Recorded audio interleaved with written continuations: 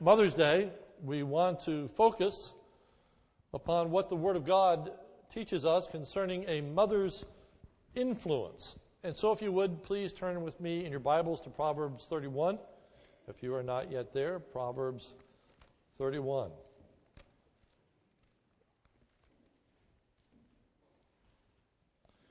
The key verse for this morning's message is found in verse 1. The words of King Lemuel, the oracle which his mother taught him. Here the king is speaking, tells us in verse 1, the words of King Lemuel. Though the king is speaking, he is actually referencing the words of his mother. For it says, the oracle which his mother taught him. An oracle is that which is extremely valuable or weighty or of great importance.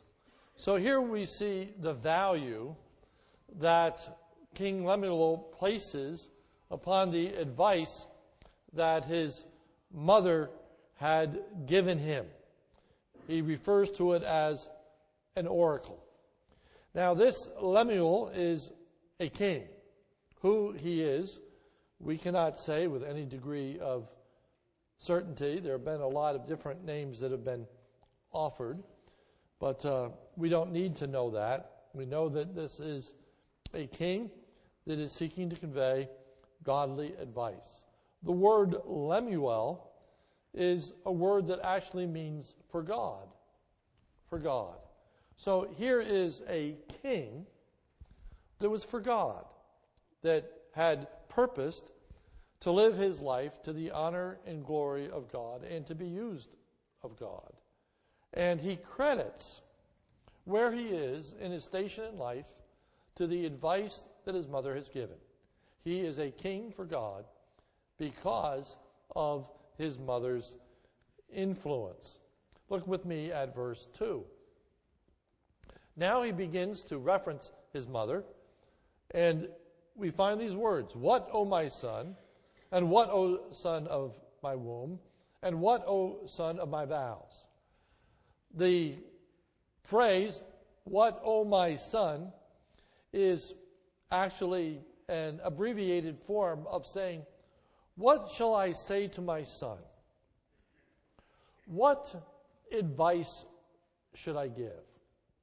What is it that I ought to communicate to this child who eventually is going to become the king of Israel? What should I do? What should I say? What should I communicate?" Those are very valuable questions for all of us to ask. As we think about rearing our children, what do we say? What do we do? How do we conduct ourselves? What is it that we want to communicate? What is it that they need to know? And so we're going to look at the advice that the mother gives. But before we do that, we ask the question, what right does this woman have to give advice to the king? Now, I said that probably advice that was given while a child, but he is now a king, still looking to, still appreciating that advice, and perhaps still receiving advice from his mother. What right, what authority, what is there about the relationship that enables her and actually requires of her to give advice and counsel to the king? Well, there's actually three thoughts in verse 2 that explain the basis for that authority. The first stems from being his mother. Verse 2, "What, O my son?" It is the very nature of a mother's duty and privilege to give advice to their children. That is part and parcel of what a mother does. They don't just nurture. They just don't provide for their children physically. They just don't feed them, but they rear them, teaching them standards and values, goals, aspirations, instills within them right thoughts and desires. So it stems from being a mother. That's true of all mothers. Whether it be a stepmother, an adopted mother, whatever the case may be, the mother has that responsibility and duty in caring for the children. The second stems from being a birth mother. Verse 2, and what, O son of my womb? So here the idea goes even a step further, and that is that this is a mother, and this is her child in the sense that she gave birth to that child. And then thirdly, the right for a mother to give advice to her children stems from having dedicated them to the Lord. Notice the last phrase. And what, O son of my vows? What, O son of my vows? We could go to the book of Samuel and look at Hannah as she offered vows unto the Lord in the rearing of her children. We just heard this morning parents, mothers and fathers, who entered into vows regarding the rearing of their children.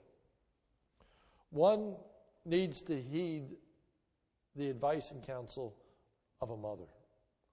But how much more so when that is a godly mother, one who has dedicated their child to honor and serve God.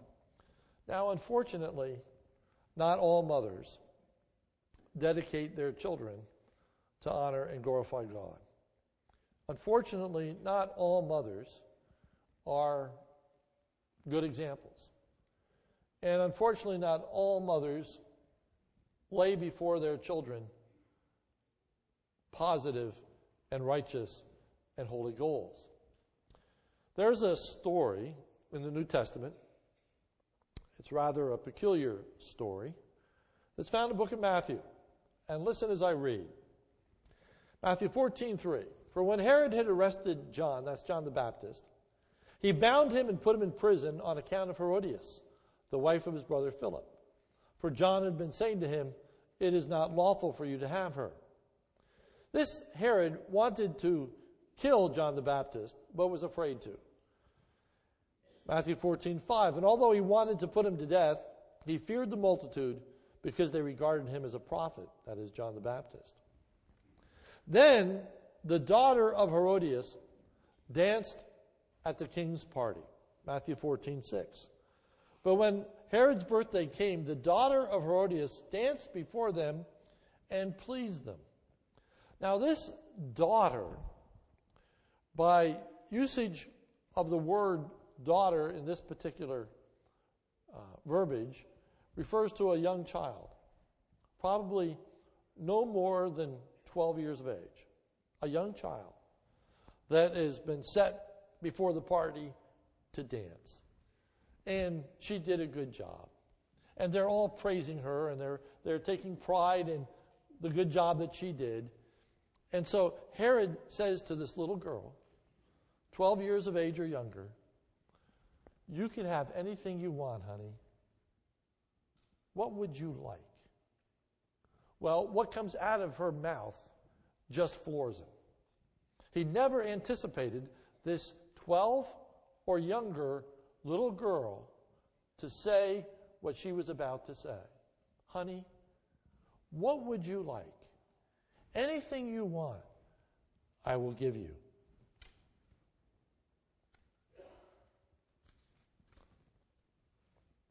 And having been prompted by her mother, she said, her mother told her what to say. Her mother informed her what she should ask for. And having been prompted by her mother, she said, give me here on a platter the head of John the Baptist. A 12-year-old girl saying, I want the head of John the Baptist on a platter. I want him killed. And I want you to bring me his head and put it on a platter. A 12-year-old girl. Why would she ever say or think or do such a thing? The text makes it very clear. She was prompted by her mother.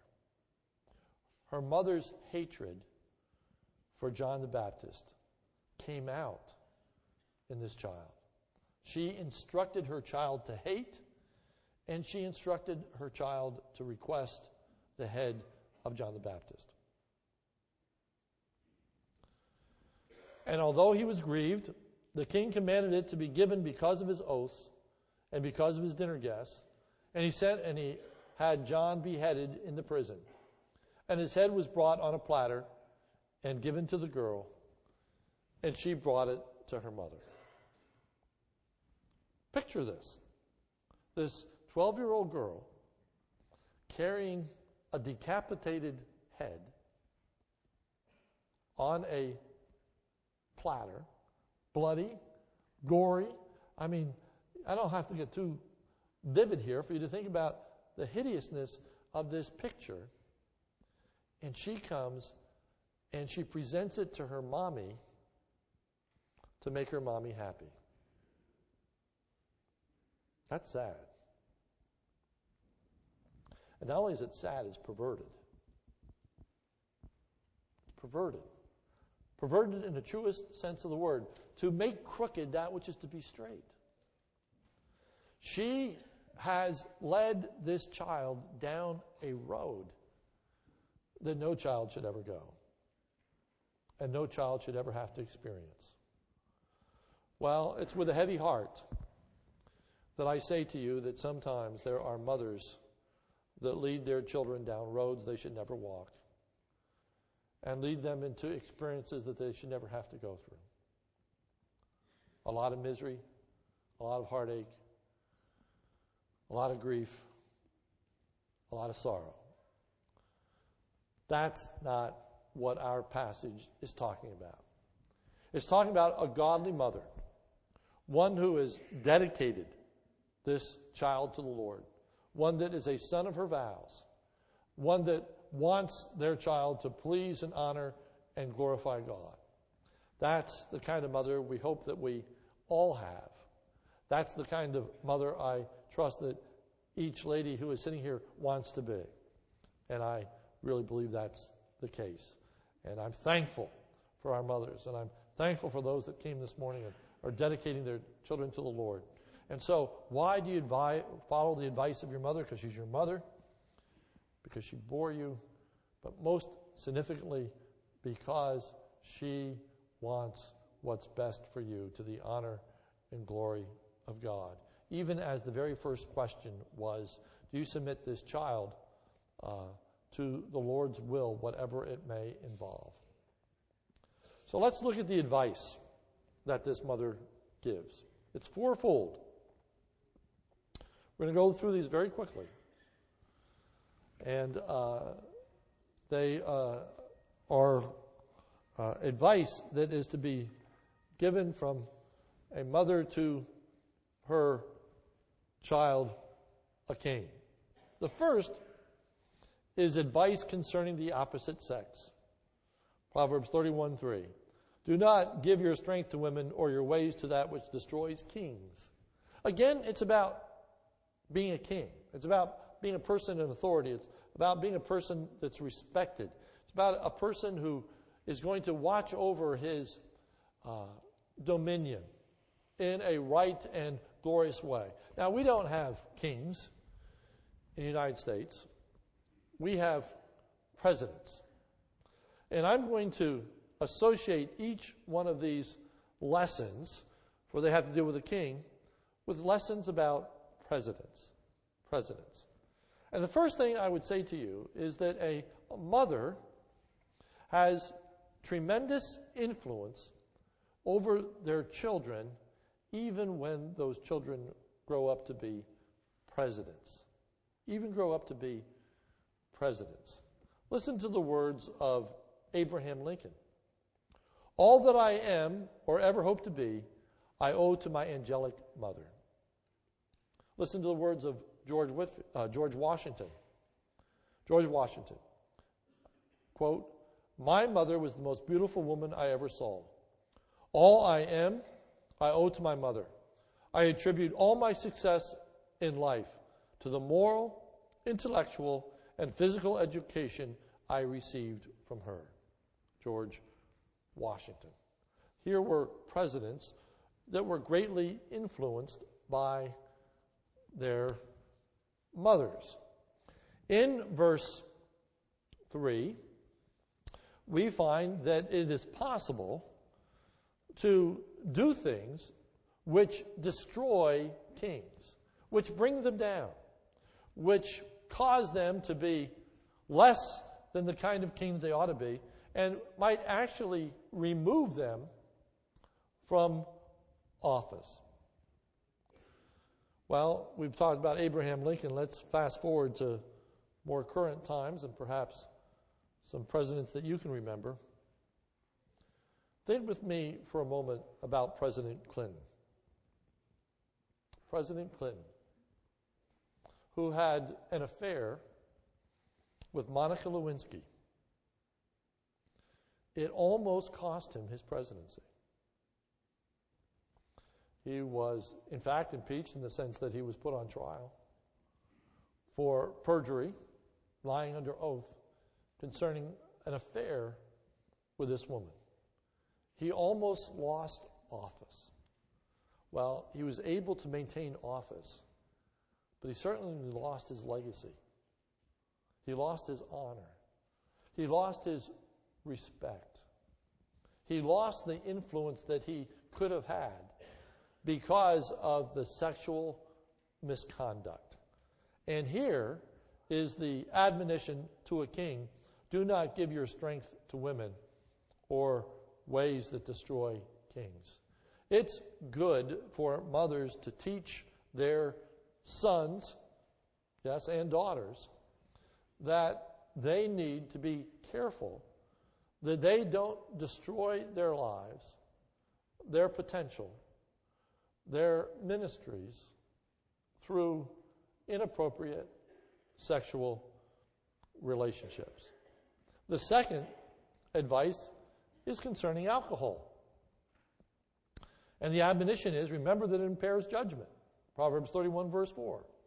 It is not for kings, O Lemuel, it is not for kings to drink wine, or rulers to desire strong drink, lest they drink and forget what is decreed and pervert the rights of the afflicted, lest it causes them to enter into poor judgment. Being drunk can cause a person to manifest very poor judgment. 1 week before President Bush was elected into office, 1 week prior to that, it hit the national news as a result of a report by Aaron Felu of Maine, a Fox affiliate, WPXT-TV, in which it was revealed that at the age of 30, the now President Bush, the then just George W. Bush, was arrested for driving under the influence of alcohol near his family's summer home in Kennebort, Maine, and that his license was suspended for 2 years. That hit the news 1 week before he was going to be elected president. And there was all kinds of questions as to why that was being raised now. Was that intended to torpedo his presidency? And without getting into that whole discussion, the point is that it was a problem for George W. Bush. It was a smear on his reputation. The then President Bush has said this.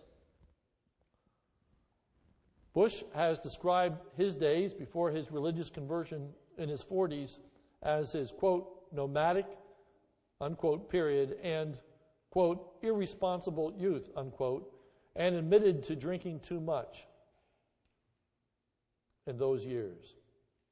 In Fortune magazine, George W. Bush and The Making of an American President by James Hatfield, Bush is quoted as saying that alcohol began to compete with my energies. I'd lose focus. Although President Bush states that he was not an alcoholic, he has acknowledged that he was drinking far too much. He was losing focus. He was making bad decisions. Then, in his 40s, George W. Bush made a profession of faith and quit drinking alcohol. The point here is that the mother is concerned about that which is going to impair and cause the son to make poor judgments. And we certainly could broaden that out into all kinds of addictive behaviors, drug, alcohol, you name it, to advise that there are consequences to these particular actions and attitudes. The third advice has to deal with the use of power. The advice is to speak on behalf of those who do not have a voice. Verse 8, open your mouth for the dumb, for the rights of the unfortunate. Now, these are not people that are literally dumb, that literally cannot speak, but there are a whole host of people whose voices are not heard, who don't have the opportunity to be heard, as it were. One of the descriptions of a president is that he has, quote unquote, the bully pulpit, meaning that he can speak. He can call press conferences. He can address issues.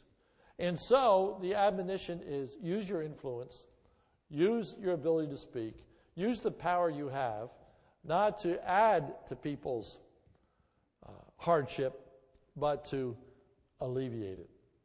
I already mentioned President Abraham Lincoln as an individual whose mother greatly influenced him. But we also reflect upon Abraham Lincoln as a president. A president who was going through very hard and difficult times.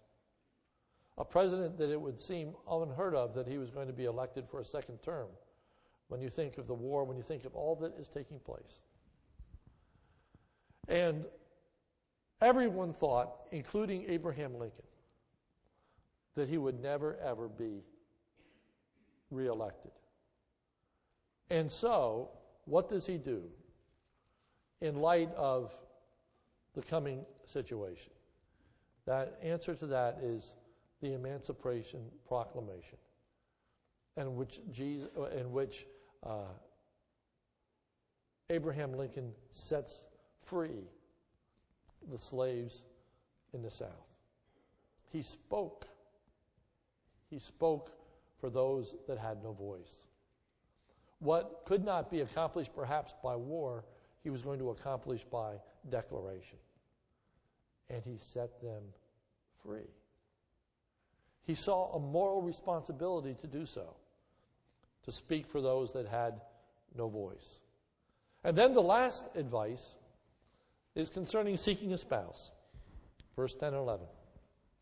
An excellent wife who can find, for her worth is far more above jewels. The heart of her husband trusts in her, and he will have no lack of gain. She does him good, not evil, all the days of her life.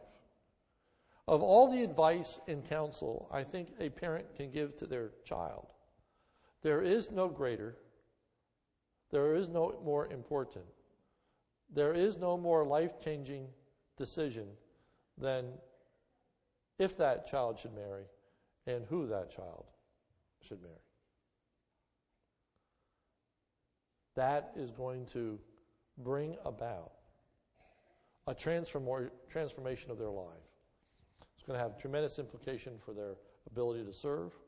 It's going to have a tremendous implication for the rearing of their own children. It is crucial. It is crucial who a child marries. I think loads and loads and loads of time needs to be invested in teaching our little children the kind of person that they want to marry, the kind of person they should marry. And of course, I'm going to say that a believer should only marry a believer. But I want to go even a step further than that and say that a believer should only marry a dedicated believer. A person that really wants to honor and glorify and serve God. Who their mate is going to determine their future relationship with God and in the rearing of their own children. So, the kind of mother becomes very, very important.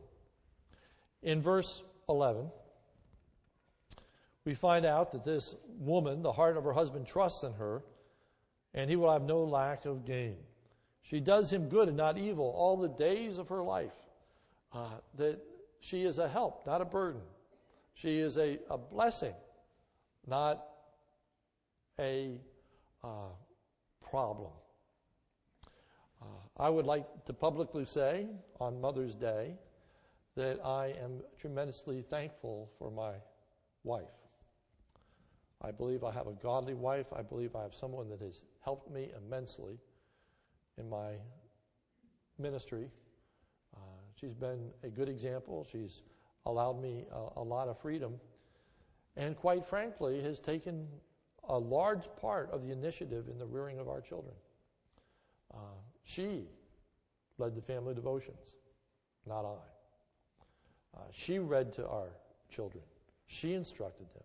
She taught them. She was a help to them, many times in ways that go beyond what I did.